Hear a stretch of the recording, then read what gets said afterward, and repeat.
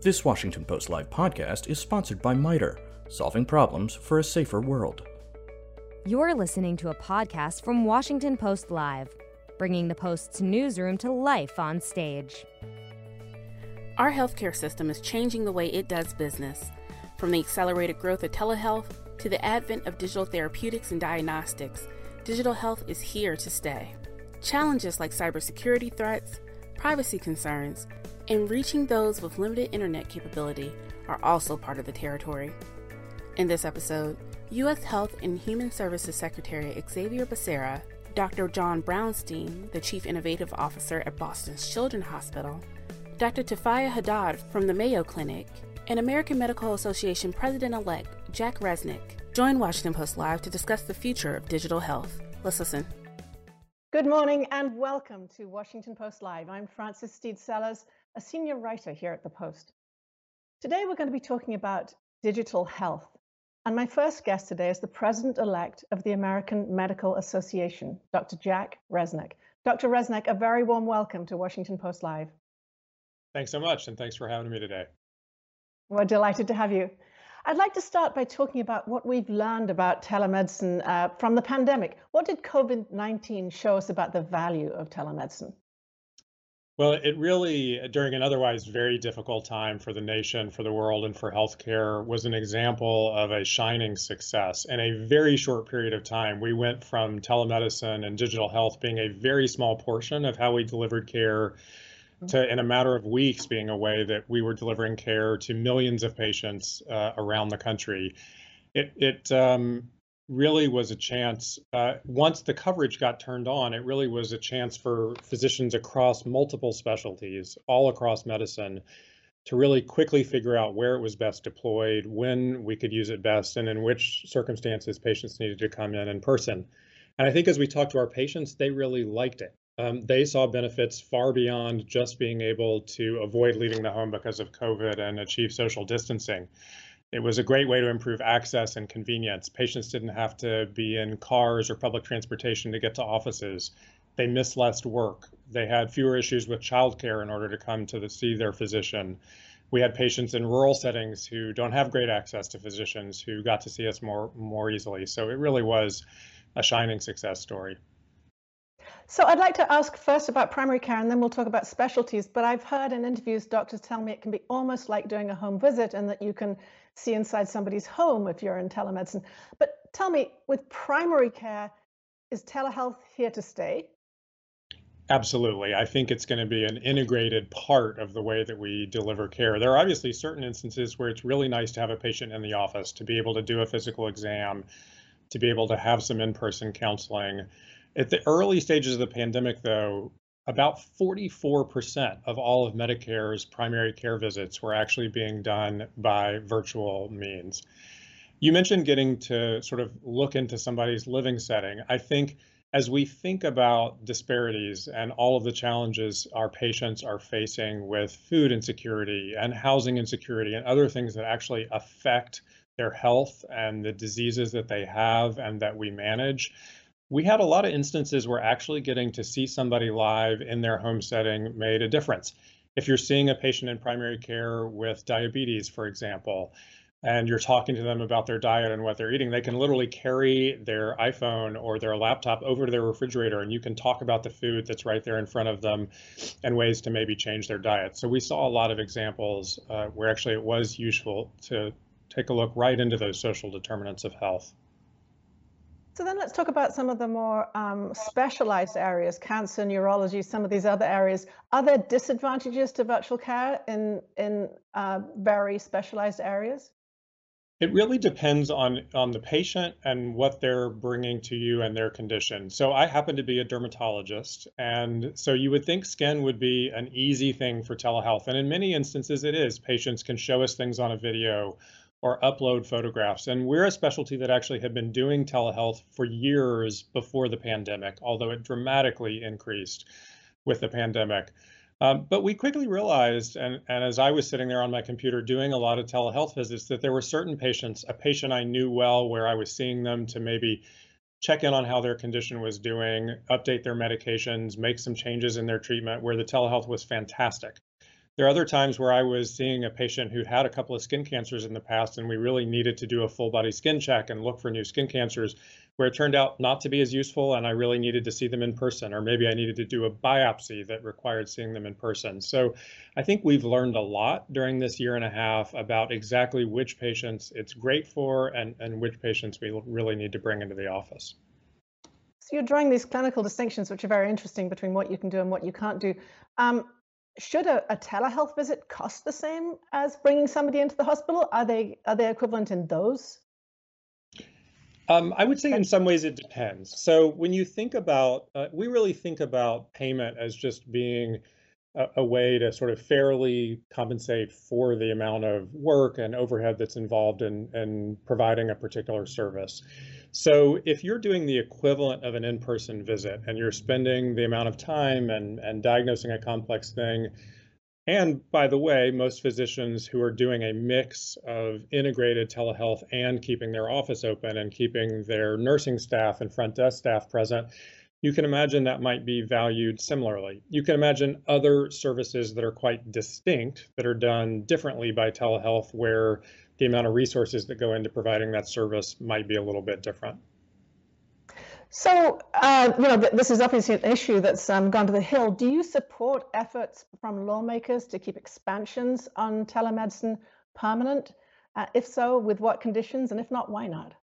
Absolutely, I do. This is critical. I don't think my patients want to go back to the way things were a year and a half ago when this wasn't an option. And it really was the expanded coverage that made this possible. So within a matter of weeks, we saw both government insurers like Medicare and Medicaid and private commercial insurers really open this up and turn on coverage for telehealth that hadn't existed before the pandemic, that allowed us to be able to provide that care to our patients. It turns out that for Medicare, there's some really old rules that date back to the 1990s, this thing called Section 1834M, that essentially said before the pandemic that you could, as a Medicare patient, could only use audiovisual telehealth if you were in certain geographic areas and if you went to one doctor's office to see another doctor via telehealth. You couldn't use your own device at home. And this may have made sense back in 1997 when it was put in place, but it really doesn't make sense today for patients to have to do that. And so those rules were waived during this public health emergency. And we have been really encouraging Congress to make those changes permanent so that patients can continue to use telehealth. We've seen some similar issues with the commercial private insurers. A lot of them before the pandemic had some telehealth services. For example, some of my patients who I knew well weren't allowed to do a follow-up visit with me via a video visit, even if they lived 2 or 3 hours away, but their insurance company gave them access to some internet-based corporate telehealth provider with physicians or other clinicians that they'd never met who didn't have access to their records. So we'd like to see them expand and continue the option for our patients to be able to see the healthcare team and the physicians that they already know and who know them. So one of the things that the pandemic has highlighted is health inequities across the country. And you mentioned that earlier on in terms of getting into people's houses and understanding the unique problems they face. But many people in this country don't have broadband. How are you going to ensure, moving ahead with telemedicine, that it's available in an equitable way to people from all different backgrounds across this country? You're right. Those inequities and the disparities that we see in outcomes certainly aren't new, but I think the pandemic made them visible to large portions of the American population that maybe hadn't been aware of them before. We really saw unconscionable, disproportionate impacts of the pandemic on our Black population, our brown patients, our Native American communities. And telehealth is a part of improving that, but it has to be done in a way where from the very beginning, you build in on-ramps to help patients get access to it, and you really think about those disparities and that equity up front. So I was really surprised as I was providing care via telehealth, just how many people had limited broadband access. So, for example, I had farm workers who were using the telephone to be able to get care directly from the fields. And maybe that was less surprising, but I had patients both in urban and rural settings who, for example, didn't have access to or couldn't afford broadband internet access. I had patients who had wildly different sort of levels of digital literacy in terms of how comfortable they were. So the tools have to be made in ways that a wide variety of patients feel comfortable using them and have access to them. We have to have broadband access. We have to have insurers actually cover this so that patients across the spectrum have access to these services. Another thing that we don't want to see in terms of a problem potentially with health equity on telehealth is we also don't want insurance companies telling individual groups of patients that either they can't use telehealth or that they have to use telehealth or have to pay extra to come in person. Because as we mentioned earlier, there are times where it's actually really useful to see a patient face to face as well. So one of the points of contention over telehealth has been over licensing and where doctors practice. Could you tell me about your views on this and why you oppose, I believe, making permanent some of the relaxation of those rules that happened during the pandemic?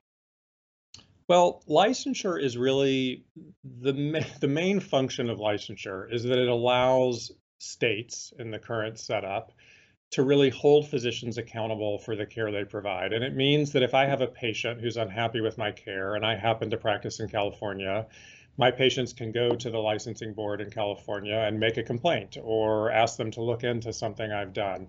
And all of the rules of the road around end-of-life care, around medical marijuana, around reproductive care, all these things are really set at the state level through that system.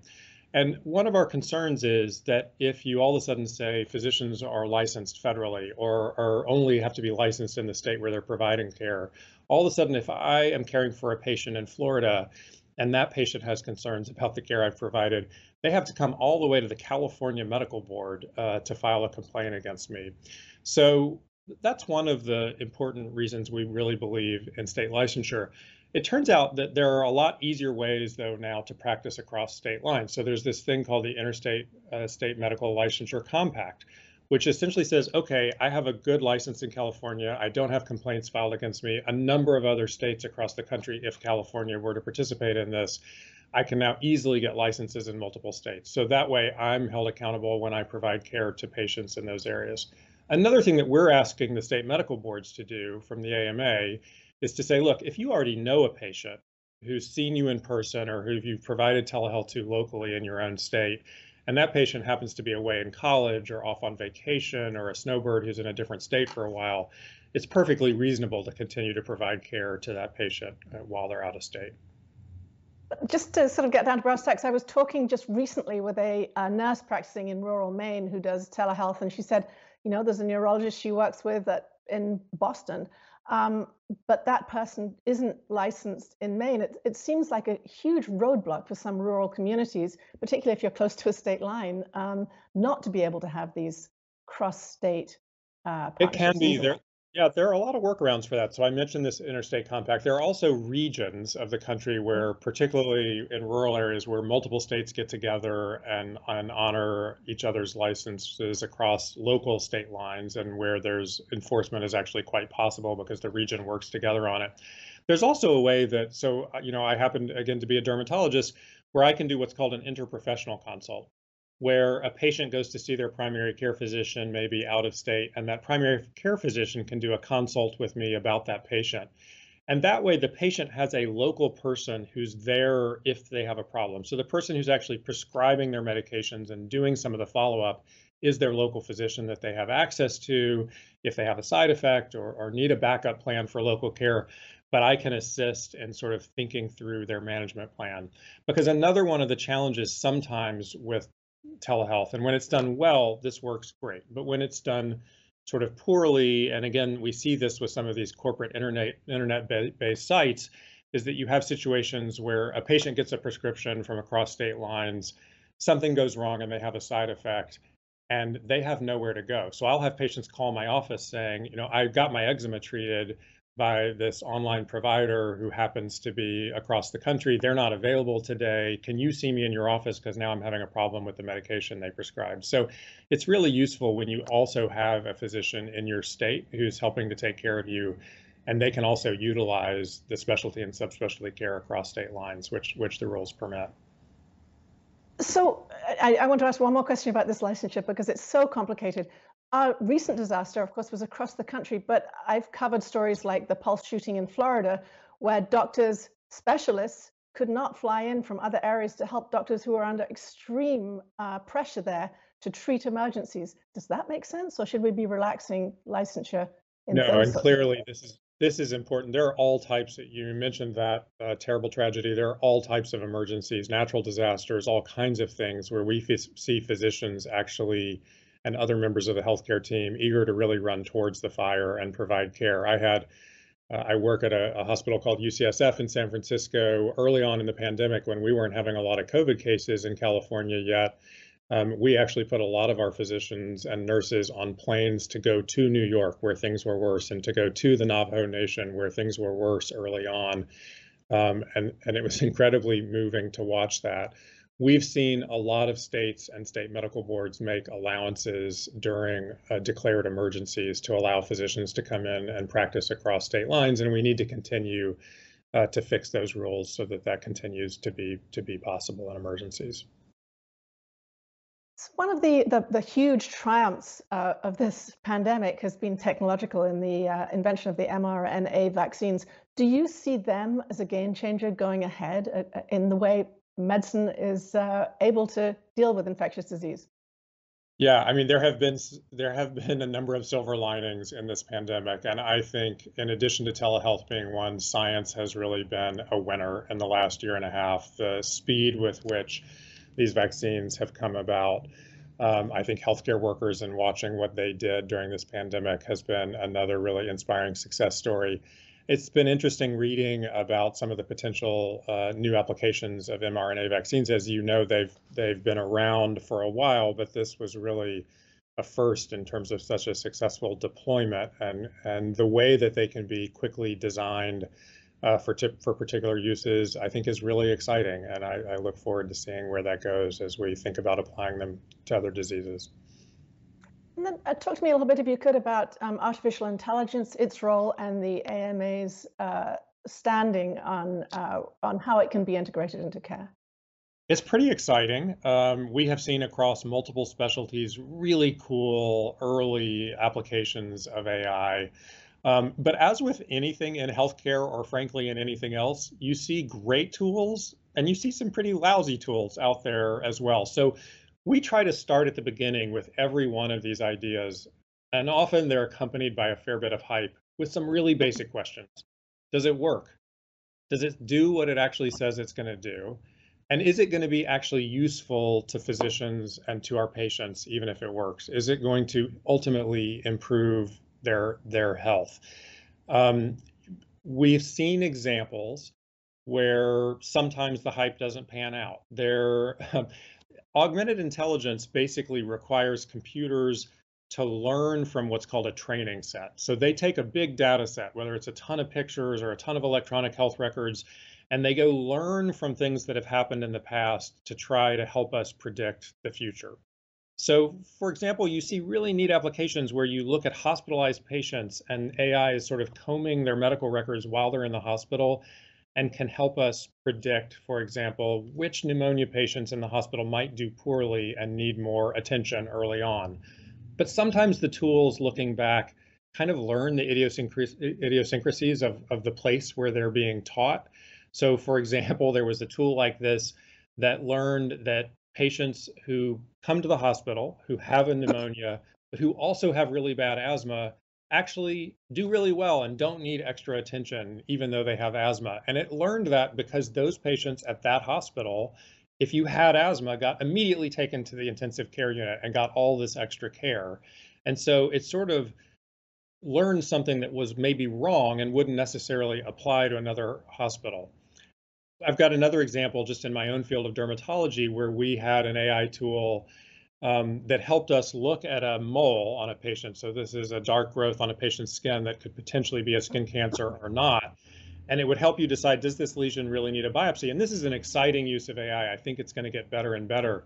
But it turned out, we figured out months later that this tool had learned that if physicians had drawn a circle around the dark mole, that was more likely to predict one that they were worried about before they took a picture. And that was one of the things it was using to actually guess whether the patient had a melanoma. So I think we have to be careful too about these tools. There are also some equity issues. I don't know if we have a moment to discuss that, where we're also worried about these tools being deployed equitably and not sort of cementing existing inequities in the healthcare system. There's Optum, a large company, put out a tool, again, with good intentions, I think, that was designed to help us predict, to help insurers and healthcare systems predict which patients in the next year might get sicker and need more healthcare resources directed at them to prevent their chronic diseases from getting worse and to prevent hospitalizations. Great idea. But the tool had learned from the way we had delivered healthcare the last few years. And it learned that minoritized populations got less healthcare.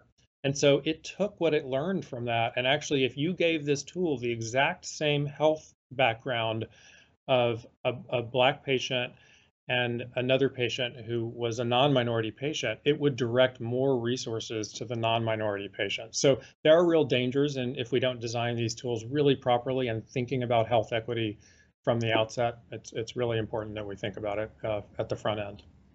That's fascinating. I want to ask one quick last question, if I may. The White House conceded this week that it would not reach its goal of 70% vaccination rate for the adult population. What, in your view, does that mean for the country's recovery? And I'm sorry, a big question, but if you could answer it briefly, it would be great. Well, we've made tremendous progress and are incredibly fortunate to have had vaccines so quickly and to have the great uptake that we've seen. We still have patients that we're talking to who are hesitant, and fortunately, many of them, as they talk to their physicians, learn more about the benefits of the vaccines, maybe have some of the stuff that they've read on social media countered that's not true out there. We're still very optimistic about the progress we're making, and we really urge everyone out there, particularly with the new Delta variant increasingly circulating around the world and now in the US as well. Those patients who aren't vaccinated are going to be at particularly higher risk, I think, in the coming months. So we'd love to see continued progress. That's all we have time for, Dr. Resneck. Thank you so much for such a fascinating discussion. Thanks so much. I appreciate it. I'll be back in a few moments with Dr. John Brownstein from Boston Children's and Dr. Tufia Haddad from the Mayo Clinic. The following segment was produced and paid for by a Washington Post Live event sponsor. The Washington Post newsroom was not involved in the production of this content. Hello, I'm Jean Meserve. During the pandemic, we were advised to stay away from hospitals and doctors' offices as much as possible unless we were suffering from COVID-19. For many of us, telemedicine and other forms of digital healthcare were a blessing. They allowed us to continue to communicate with our healthcare providers. So what did we learn from this? Here to discuss is Dr. Jay Schnitzer. He is Chief Technology and Medical Officer at MITRE. Dr. Schnitzer, thanks so much for joining us today. Thank you, Jean. Great to be with you. So from your perspective, what were the big takeaways from our experiment with digital health during the pandemic? So although we've known about the challenges for digital health for many years, COVID-19 served as a wake-up call about just how vulnerable we are as a country, as a globe, in fact, to rapidly spreading disease. COVID-19 has been both a catalyst and an accelerant, particularly for telehealth. The pandemic opened our eyes to broad health disparities across the nation. It also has underscored the glaring need for a national digital health strategy. It has amplified that need and identified, illuminated, and magnified the gaps between here and where we need to be. It is our responsibility now to make sure that the lessons learned over the past year prepare us for the next global health emergency and improve the health and well-being of all Americans every day. Now that the imperative to use these digital tools has passed, do you worry that the momentum in this area will be lost? Not at all. I think we've seen, just by what we've seen over the past year and a half, how valuable these tools are and how much they help, particularly telehealth, particularly for things such as mental health. And yes, we'll see some ebb and flow of that over the coming months and years, but telehealth, digital health, they're here to stay, and they are making a difference. You mentioned a national digital strategy for healthcare. What would that look like? Well, we actually put that together over the past several months in conjunction with our MITRE Health Advisory Council and identified 6 goals that need to be part of the strategy. They include access to universal broadband for everyone, a workforce that is tech savvy for healthcare delivery, digital technologies that work for the individual, different types of architectures and standards that can be used to create interoperability across the spectrum, an ecosystem that supports public health, and last and most important in many ways, the governance of all of this for the system to work. So if this national strategy were put in place, what advances do you think we'll see, short term and also in the longer term? Well, in the near term, and by that I mean within a year or 2 at most, I think we should see some very quick wins that are going to matter. First of all, I think we are going to reach, or we could reach, ubiquitous, secure telehealth access and utilization for everyone. We could obtain appropriate levels of sustained, reliable reimbursement for telehealth, which would be the gasoline for the engine and keep us going.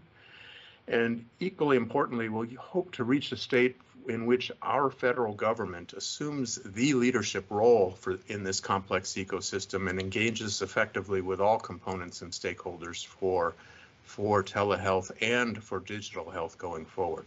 In the longer term, up to 5 years or more perhaps, we hope to see a transformed health ecosystem that leverages these digital technologies that improve health and well-being for everyone. We would expect to see broadband access for everybody. We would expect to reach a state where information that is needed is available at the right time, in the right form, to the right people, wherever and whenever needed, securely, simultaneously preserving privacy, and with the access controlled by the individual patient. Next, we would hope that we'd have a tech-savvy workforce, and finally, and most importantly, it would lead to improved health for everyone. So expand capacity, improve health outcomes, reduce costs too, potentially? Should be. I mean, we've seen in many other industries where digital technologies ultimately lead to reduced costs. We haven't seen it yet in healthcare. And in a contrary fashion, usually bringing digital technologies to health increases costs, but in the long run, we should see that with health as well as in other areas. So yes. And we have to leave it there. Dr. Jay Schnitzer, thanks so much for joining us, Chief Technology and Medical Officer at MITRE. I'm Jean Reserve. Now back to the Washington Post. And now, back to Washington Post Live. Welcome back. If you're just joining us, I'm Frances Steed Sellers. This next segment is going to focus on the new frontier in medicine, smart hospitals. And I have 2 experts joining me today, Dr. John Brownstein from Boston Children's and Dr. Tufia Haddad from the Mayo Clinic. A very warm welcome to you both. Good to see you. Thank you. John, let's start with you and paint the big picture. If you could design the smart hospital of the future, what would it look like? Yeah, that's a great question. I mean, we've been on this digital journey at Boston Children's now for, at least a decade now. Recognizing that the data that we are collecting in the process of taking care of our patients can actually be fundamentally used to actually make better decisions. So yes, when you think about a smart hospital, it's really fundamentally just optimizing technology to support a better experience for patients, really a concierge true experience like we see in other industries. It's about automation. It's about taking away all those administrative tasks from our providers so that they can practice at the top of their license. It's really all about thinking about how we improve clinical decision making. The EMR is full of huge amounts of information, but we don't actually leverage it to the best of its possibility to really build sort of a clinical intelligent system. And so there are so many areas of the hospital that could be transformed with sort of the intelligence that we have in the data, whether it's radiology, pathology, whether it's in the emergency department. We're already embarking on that, but it really changes the game in terms of how we support our patients and really thinking about it like we would any other industry where we leverage data about our populations to make better decisions. So I just want to remind, EMR stands for electric medical records. I'm fumbling here. We have some listeners who probably won't know the acronym, so we'll step back from that. Tufia, the Mayo Clinic was just ranked, I think, #1 in the world as a smart hospital. Can you tell us what you're doing there to improve both operational functions and patient experience? Yes, thank you very much for that question and recognition of this honor at Mayo Clinic. We're very proud to be recognized amongst these other wonderful health systems to be leading in the use of telemedicine, artificial intelligence, robotic surgery, digital imaging, and having robust information technology infrastructure and a shared electronic health record system across our organization. These investments in technology are really aimed to support the transformation of healthcare, and utilizing these technologies with that human touch, our incredible healthcare workforce, to really enable them to be more efficient, more effective, more engaging in the care that they deliver. I really believe that the smart hospital and hospital of the future really begins with how we are caring for patients at home and leveraging these technologies to do remote patient monitoring, to be assessing our patients' symptoms, their vital signs, other physiologic data, and to be assessing those data and information and using robust data and analytics platforms to earlier identify adverse trends so that our nurses and our teams who are monitoring, virtually monitoring these patients at home can earlier intervene when problems arise, sometimes even before the patient feels different or notices symptoms. But we know from research that remote patient monitoring can reduce the need for hospitalization, reduce total hospital days, reduce the need for hospital readmissions. And that is a wonderful benefit in terms of improving our patient outcomes, reducing those hospital-associated infections, falls, deliriums, and allowing patients to remain in their home, the comfort and convenience of being in home. And all of this translates to reducing the total cost of care. So the smart hospital of the future really starts with monitoring of patients in the home to hopefully avoid the need for them to be in our hospitals. So John Tufia used the phrase human touch, and there's evidence to show that spending time with your physician is actually beneficial, makes people better more quickly. Is there a balance here between operational efficiency and patient care in that traditional sense? Yeah, well, actually, I think that these things can go hand in hand. The idea that if you can optimize technology in the clinical environment, you actually create more human interaction. So if you think about documentation, so in the electronic medical record, a provider will spend the bulk of their time, both in the visit and after the visit, documenting the interaction that they had with a patient. That is time that is spent, that could be spent in direct engagement and in engagement with the patient themselves. We, for instance, are deploying now augmented listening devices in the clinical room. So the idea that you can actually listen to the conversation that happens between a provider and a patient and extract important elements from that conversation that can actually carry forward into the notes and the documentation of the patient in their electronic medical record. So that means is, in fact, technology is optimizing the human-human interaction. It's not taking away from it. And I think that's what we're seeing more and more is where can we take away all the sort of repetitive tasks that a provider is experiencing and make them more of a human engagement with their patient. I think that has to be fundamental to every technology that we look to deploy in our hospital setting. Yes, John, I agree with that comment. We know that our clinicians spend more time in front of the computer screens trying to abstract information from the EHR to guide their decisions at a 2-to-1 ratio, in fact. I think as we start to apply these advanced clinical decision support systems to do the data mining, the interpretation, find those insights for us, that will give us more time then to spend together with our patients in counseling and actually enhancing that face-to-face time, whether it's by video face-to-face or in our hospitals and clinics. So it's definitely an efficiency gained that allows our clinicians to do what they do best, and that's interact with our patients. So you've been at the forefront, both of you, at the forefront of these trends. How did the pandemic accelerate the move towards smart hospitals across the country? John, maybe you could start, but I'd love to hear from you, Tufia, on that too. Yeah, no, I mean, clearly, as we heard from the previous discussion you had, I mean, it was essentially a game changer, and one of the sort of major, one of the few benefits of the pandemic.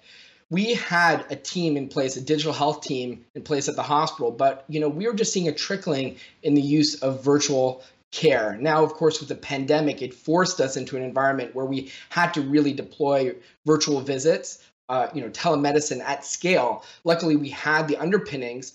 And what was great is that our providers adapted to it incredibly well, and in fact, loved using these tools, and our patients really love them as well. So the sort of the cat is out of the bag a little bit when it comes to these tools, but it allowed us to do other things, right? Like we just had a conversation about remote patient monitoring. We could bring devices into the home and do remote visits. We could actually think about better ways of engaging with our patients after visits, the ways in which we can continuously engage with our patients, not sort of this one-off engagement. So it really did change our ability to engage with our patients. Of course, we had many technologies that we deployed because of the pandemic, whether it's symptom checking or new devices to do screening of our patients. But overall, the tools that we've built will last far beyond the pandemic. Of course, there's going to be a conversation about whether there's going to be a willingness on the part of providers and patients to do this. I think there will be. And then we just have to make sure that reimbursement stays with us so that, that parity exists between an in-person visit and a virtual visit that, so many of our patients have been asking for many years. Tufia, go ahead. Yeah, I agree. Yeah, thank you. I completely agree with John's comments here. The pandemic certainly was a catalyst. Adoption of telehealth and telemedicine and the hospital at home model really was limited in part by licensure, regulatory, reimbursement barriers, and some of the flexibilities that have been enabled in part due to the public health emergency has allowed us for broad adoption and expansion now of these services. So that definitely is part of it. There's been academic progress, research studying the impact of these different ways to deliver healthcare. We hope that the research and those outcomes and findings will allow us to sustain and gain upon the momentum and hopefully to persist some of these regulatory changes. As well, COVID-19 was so unique in that we wanted to keep as much care for our patients in the home to reduce transmission of the virus. So enabling remote patient monitoring, which historically had been developed to serve patients with chronic conditions. During the pandemic, we saw this shift to now be managing acute conditions like COVID-19 with remote patient monitoring in the home. Our patients really loved this. They felt connected to their care teams. They felt we were paying attention to their symptoms, their oxygen saturation levels, responding to trends, and making sure they felt supported on their road to recovery. And importantly, for those who were experiencing more severe symptoms or having some instability in their vital signs, we were able to early intervene with different types of care interventions in the home that allowed us again to earlier reverse sort of the trajectory of their disease. But also, we recognize that we can only go so far with monitoring in the home. We actually need to deliver care in the home as well. And that is what the hospital at home model, something that Mayo Clinic has now invested in and now is has the advanced care at home through our strategic investment in partnership together with Kaiser Permanente, investing in Medically Home, the technology-enabled services company and supply chain that allows us to bring and administer IV fluids, IV medications, perform some diagnostics as needed to help support and bring that hospital level care into the home. John, I was talking to Dr. Resneck about disasters and doctors helping each other out and trying to move and go towards the disaster. But one of the things I learned little about during the pandemic was doctors sharing information technologically, virtually. Is that a growing trend too? So doctor training, in effect, indirect patient care? Yeah, I mean, I think that the speed of information sharing broadly has changed, like fundamentally right now. And I think it goes for clinical decision making, but also scientific research. I mean, we saw the advent of the preprint and the sort of outward sharing of data. As soon as we started understanding sort of the symptom set for COVID patients, that data was being made available freely. There was huge amounts of sort of aggregate information that was shared. Our team worked on a number of different surveillance tools, one around symptom checking and the ability to fully understand how to understand what a patient would be presenting with, what symptoms they would be presenting with that would indicate COVID, especially in light of lack of testing. And so that information was shared across many different types of social networks, ones that were more sort of physician-based like ProMed, but also more broad social networks like Twitter. And I think that is something that we're going to see more dramatically change over time. Now, the question again becomes, how does one get sort of academic credit in this world of vast information sharing? Our promotions and academic sort of success depends on sort of traditional peer-reviewed journal articles, and that's how you get promoted through the academic ranks. But in a world where there's such vital need for information and the cutting edge of data to respond to a pandemic, but now for whatever next comes our way, I think we're going to have to think about ways in which providers, by exposing information, by exposing data, still get that credit to move through their own sort of professional journey. So a lot of open questions, but I do think, again, like digital health, our sharing of information is sort of fundamentally changed going forward. Tufia, Mayo has had this great honor of being so well ranked around the world. But when you look at other countries and other models elsewhere in terms of smart technology in hospitals, where do you look? Are there models out there that the US should look to? Well, I think one of the advantages I have seen in other countries is just a shared electronic health record throughout the country, and the ability to share data and have that interoperability amongst their different systems, because everything is unified and shared. That is certainly a distinct advantage that I see in other countries. In terms of their ability to deliver telemedicine and to really use that as a primary driver for primary care, for specialty care as well, but then to harness all that data and to be able to leverage it in ways that we can develop these predictive analytics and advanced clinical decision support. They have kind of that unique opportunity, leveraging very large data sets from the many patients in their country. And so I think that is a unique advantage that I see. We certainly have limitations in our country with the lack of complete interoperability, because people are on different electronic health records. Not all health systems yet even are on electronic health records, but that certainly poses a challenge for us to develop these large data sets to be doing some of this additional work and development. Can you be just a little bit more specific about what those large data sets offer in these other countries? What advantages specifically? Yeah, so leveraging the big data in order to develop these predictive algorithms, and turning those algorithms then into clinical decision support systems, and integrating them into our clinical workflows. An example, one that actually we have here at Mayo Clinic, was the development of a predictive model. We leveraged over 60,000 electronic medical records from individual patients to develop a model that predicts for need for palliative care. We were able to bring that model then into our clinical workflows in the hospital to identify patients who would benefit from having a palliative care team provide additional supportive care to help improve their health and their outcomes. That's so being able to develop that framework, to develop not just one model but multiple models, and to be able to bring those into the workflows in a seamless way that, again, allows our clinicians to be more effective in terms of the services they leverage for the patient's care to help improve our patients' outcomes.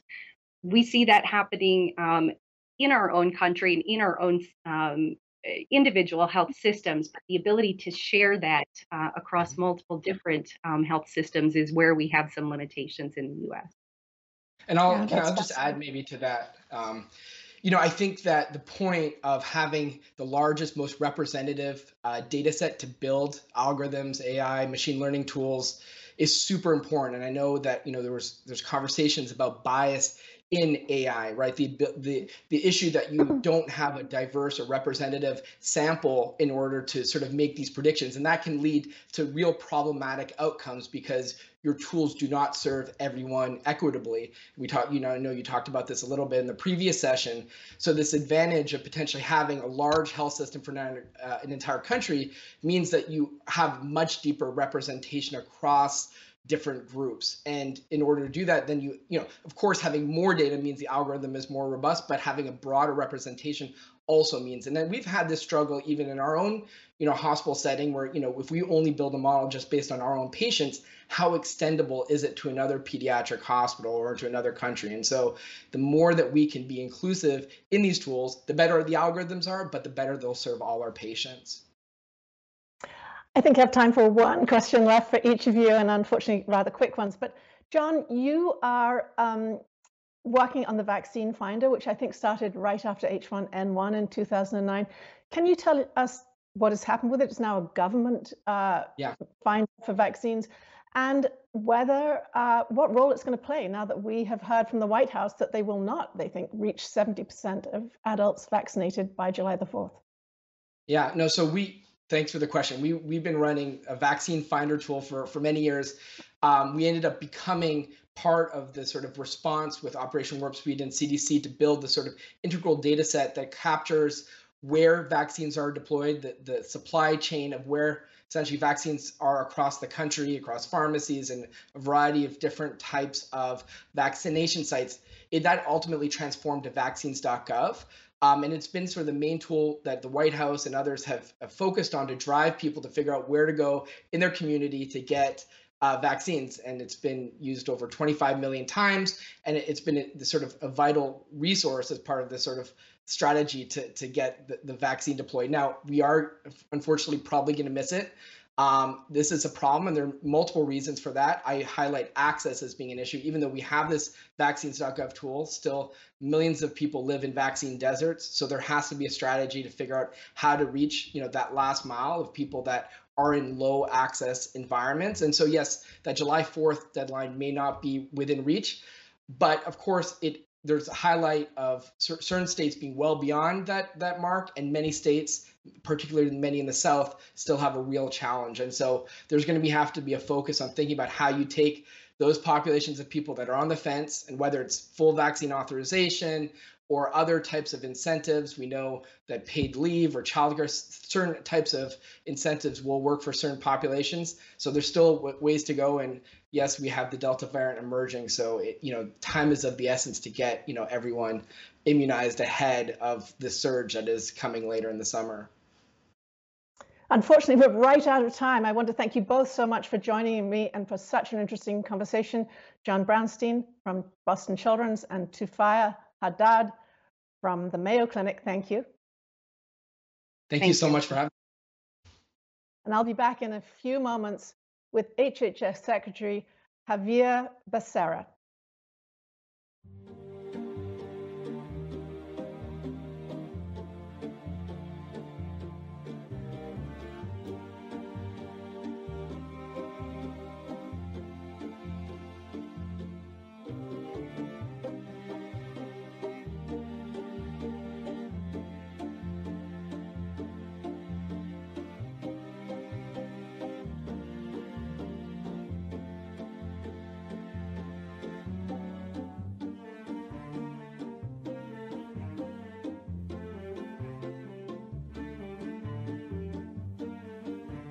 Wholeheartedly believe that we're going to be doing expansion of telehealth. COVID has taught us so much.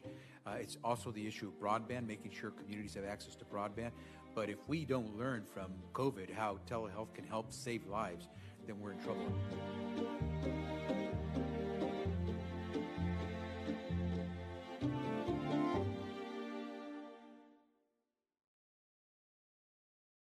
I'm back now with America's first Latino Secretary of Health and Human Services, Xavier Becerra. A very warm welcome to the show, Secretary Becerra. I think we may be having a little bit of trouble with sound. Uh-oh. Can you hear me now? Okay, I can hear you loud and clear now. A very warm welcome to the show. Thank you very much, I said, Francis. I appreciate your having me. Well, we're delighted. We're going to focus the show on digital health, but I do want to first ask about the Supreme Court ruling. That must have been a great triumph in your view. And to ask specifically about what the next steps are in expanding health coverage.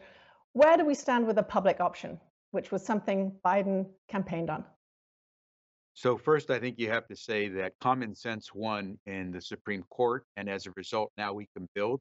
The president said it from the very beginning. He wanted to build on the successes of the Affordable Care Act, and so we've already begun that. The American Rescue Plan allowed us to expand coverage, make it more affordable. So far, we've seen more than 1.2 million Americans sign up for coverage under the Affordable Care Act. That means that some 31 million Americans today now receive coverage as a result of the Affordable Care Act. That's a record number.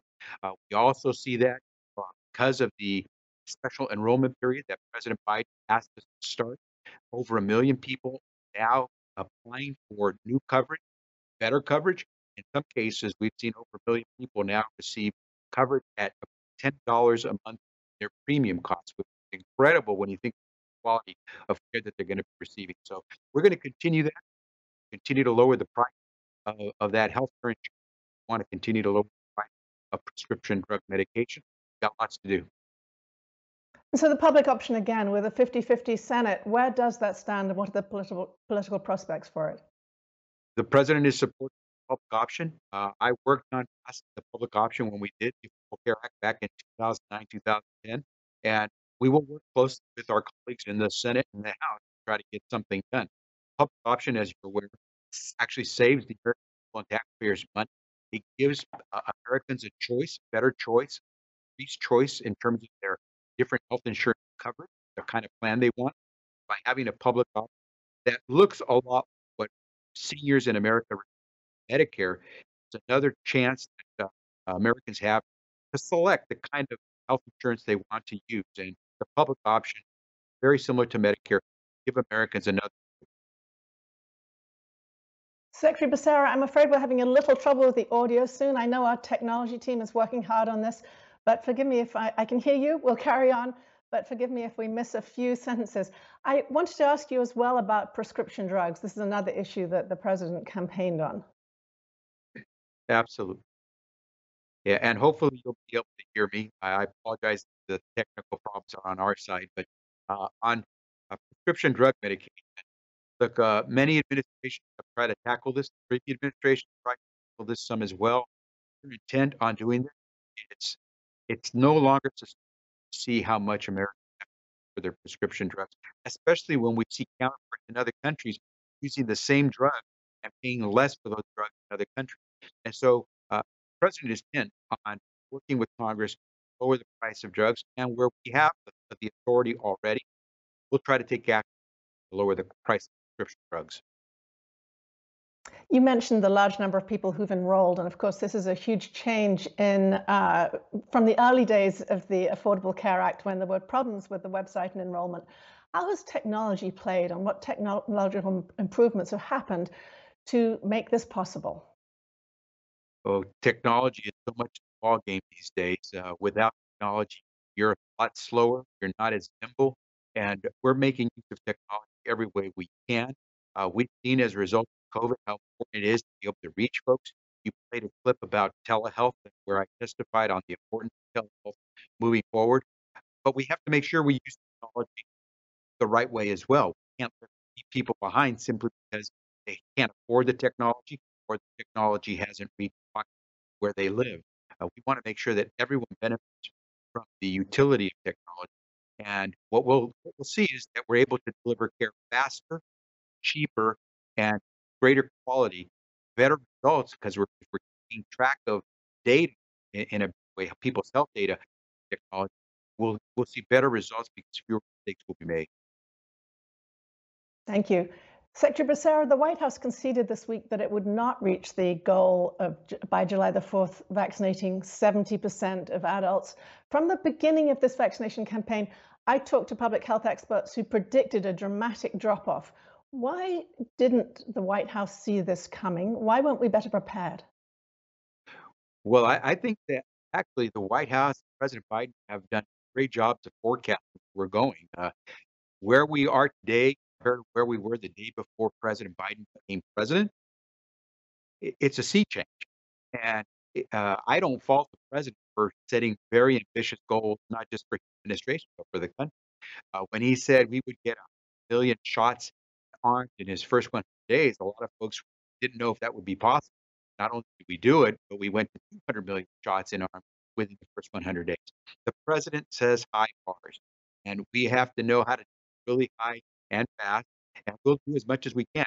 66% of adults in America have become vaccinated or have been vaccinated. And while we're hoping that July, we could say it's 7%, we still have some days left before we get to July 4th. Good thing is you have a president that's going to push us really hard because at the end of the day, the harder we push and the more we get, the better for the American people.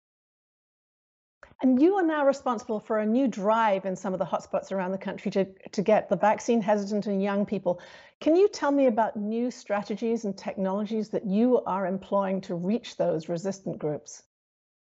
Well, we established a COVID health corps that helps us reach all parts of America. Some 12,000 individuals, organizations, nonprofits have teamed up to be part of this corps. Over 1,000 physicians, by the way, are part of the corps, and they've helped us reach out to all parts of America. We've also now established a COVID-19 youth corps where we have asked a lot of younger people, 16, 17, 18, to serve as our youth ambassadors to help reach that population that is less vaccinated. We're going to do everything we can, but the most important thing that we're now trying to do is we're going to go to you are if you need to be vaccinated rather than wait for you to come to us. You know, a lot of people, because they have to work multiple jobs, got families they have to think about after work, or if they're too far from the nearest site, or they haven't gotten all the right information. We want to make sure we do to make sure that if you are at all willing to be vaccinated, you get that back. So one of the things that's very striking is how political campaigns have honed their skills of targeting the persuadables, the middle group, the ones who go one way or another, to vote. And it's very much the same thing with vaccines. Are you using the same sorts of social media tools to reach young people who are on the fence there in the middle? In many ways, that is absolutely. And think of it this way. Political campaigns are happy when they get 50% plus one of the votes. And they consider it a landslide if you win an election by 5 or 56%. We're at 66%. And so in most cases, that would be considered a resounding success in politics. But we know we're playing with the need to vaccinate people against a deadly virus. So 66% is great. The president would hope to get 70% real soon, but we want to get as close to 100% as possible. And so the game is not over until we make sure Americans are safe. So Dr. Fauci has warned that the Delta variants could cause a lot of problems in the future. I'd like to hear your views about that now and looking ahead as you're struggling to get these holdouts vaccinated.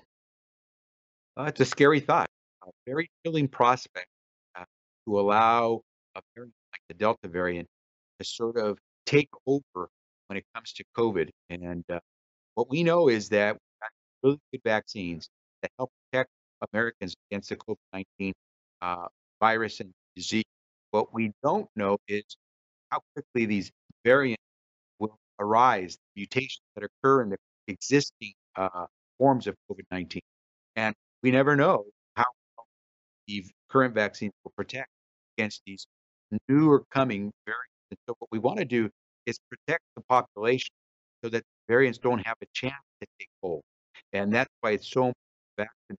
You may feel like you're an invincible 25-year-old, totally in good health, never had to visit a hospital, but you could be a carrier. And who knows, you could infect a grandmother who may have been completely vaccinated.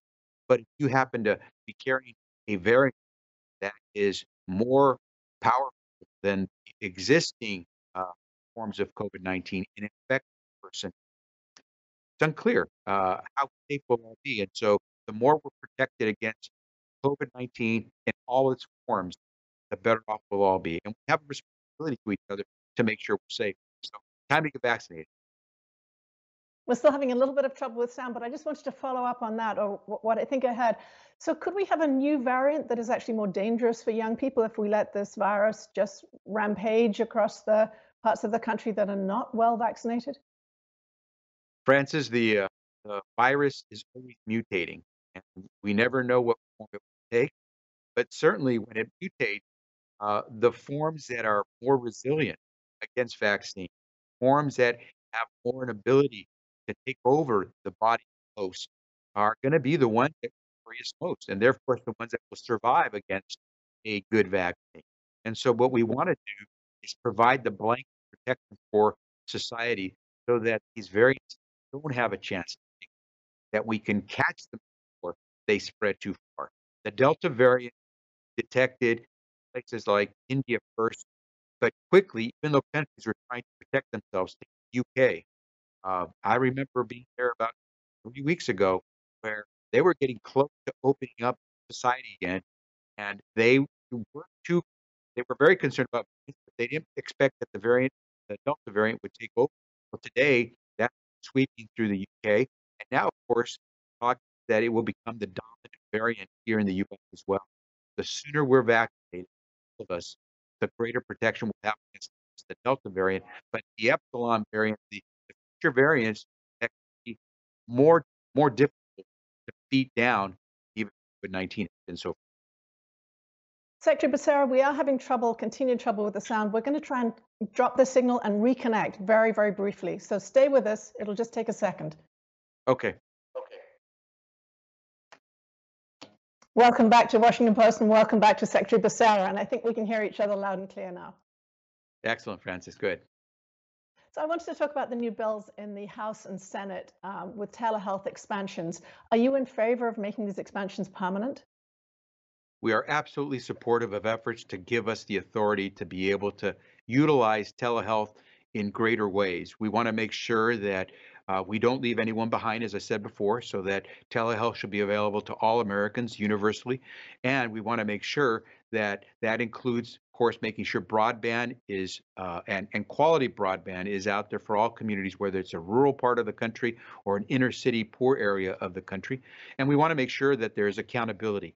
When these services are used, we want to make sure that Americans are getting a valuable service. We want to make sure that these providers are providing a service that might not have been available had we not had telehealth, but that it also results in better quality services and treatment, because we don't want to be billed for things that don't result in better health for Americans. Yes, just to follow up on that issue of equity, you mentioned broadband. For all the advantages of telehealth, it does require the ability to have a smartphone and coverage.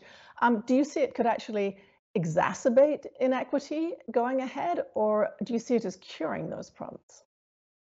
Well, not under my watch. We're not going to do things that increase disparities. We're going to do everything we can to include everyone. It should make no difference what zip code you live in America. You should have access to whatever technologies we as a government through our taxpayer dollars make available. And so that's why we want to make sure we do this the right way and that there's accountability on both ends of the system. And by the way, when we talk about this new type of healthcare, it could be visual or it could be audio. There are circumstances in which you don't need to have a smartphone. A phone, any kind of phone might be enough. We just want to make sure that we're taking advantage of all the technology that lets us communicate with each other to make sure that we're also providing healthcare where possible. So I wanted to raise an issue that we talked with Dr. Resneck about earlier on, and that's licensure across states for telehealth. During the pandemic, there was some relaxation. There's a compact that allows some, and there are some state agreements. What's your position on this? Do you believe that we should have the ability for doctors to work outside their states? That's again the accountability issue. If the farther away you go from the direct connection between patient and provider, the more difficult it will be to try to provide for the accountability quickly and fairly for the patient. And so if your doctor is 30 miles away and you live in rural America, we can track down that doctor 30 miles away from you. But if your doctor was 3,000 miles away from you, that's a tougher sell for a consumer who's now trying to get accountability for a service that wasn't properly provided. We've been talking a lot today about telehealth with individual health. You're obviously involved in rebuilding the US public health infrastructure. What role will digital technologies play in that? Francis, probably a great deal.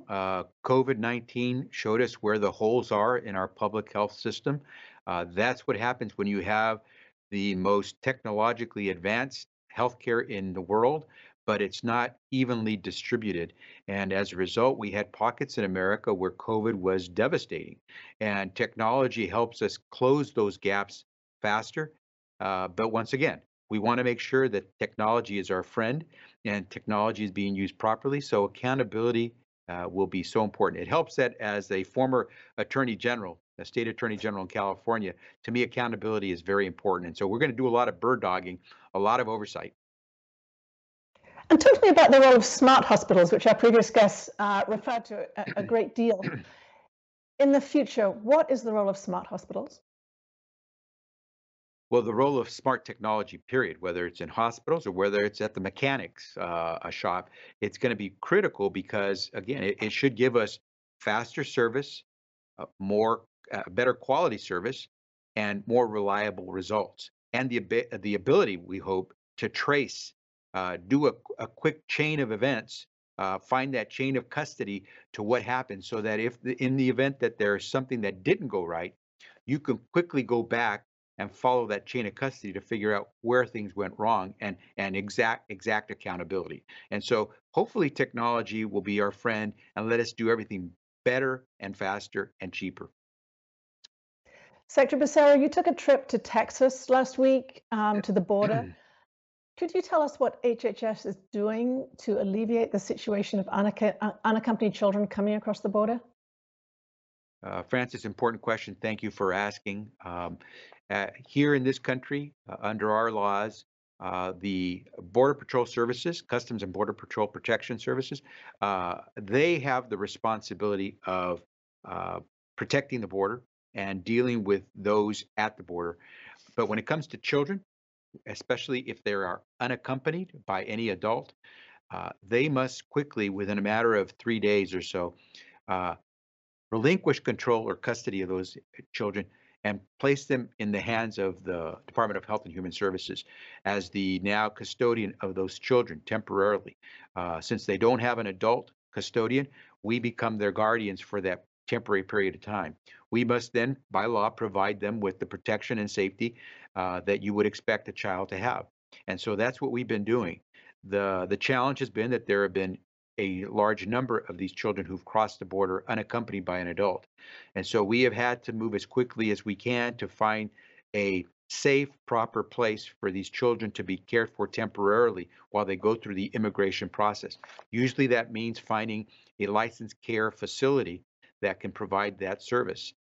Because of the large number of children, we have, and also because of COVID reducing the number of beds that these licensed care facilities have, we've had to turn to other means of providing safety and the type of basic services that these children by law are entitled to receive. And so we've stood up these emergency centers that where we house the children, we provide them, we feed them, and we provide them with the basic care, medical care, behavioral health care, and the services that they would need in the process of being transferred over to a custodian in the U.S. who can care for them while they go through the process. It's been a tough challenge, but we've done it protecting these kids. And having been the Attorney General of California and actually taking on the previous administration for not doing it right, as I said from the very beginning, we're going to do this right. Secretary Becerra, I think I have time for one last question. You attended the G7 Health Ministers Conference. What was your biggest takeaway from that? Francis, I'd say probably the big smiles from my colleagues in the G7 that America is back and that we want to engage as a global partner. And the amount of importance that people place in America being part of the world stage and being a fair and critical partner. It is nice to be wanted. It is nice to be liked.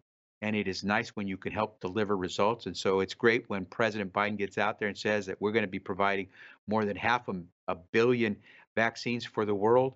It's a sign America is back. Secretary Becerra, thank you so very much for joining us today. Thank you, Francis. And apologies to you and to our audience for those technological difficulties. We will be back later on today, so please stay with us. My colleague Jonathan Capehart will be here at 12:30 with CNN Chief Media Correspondent Brian Stelter. I'm Francis Steed Sellers. Thanks so much for joining us. This is Washington Post Live. Thanks for listening. To hear more interviews from this series and other Washington Post Live programs, visit us at WashingtonPostLive.com.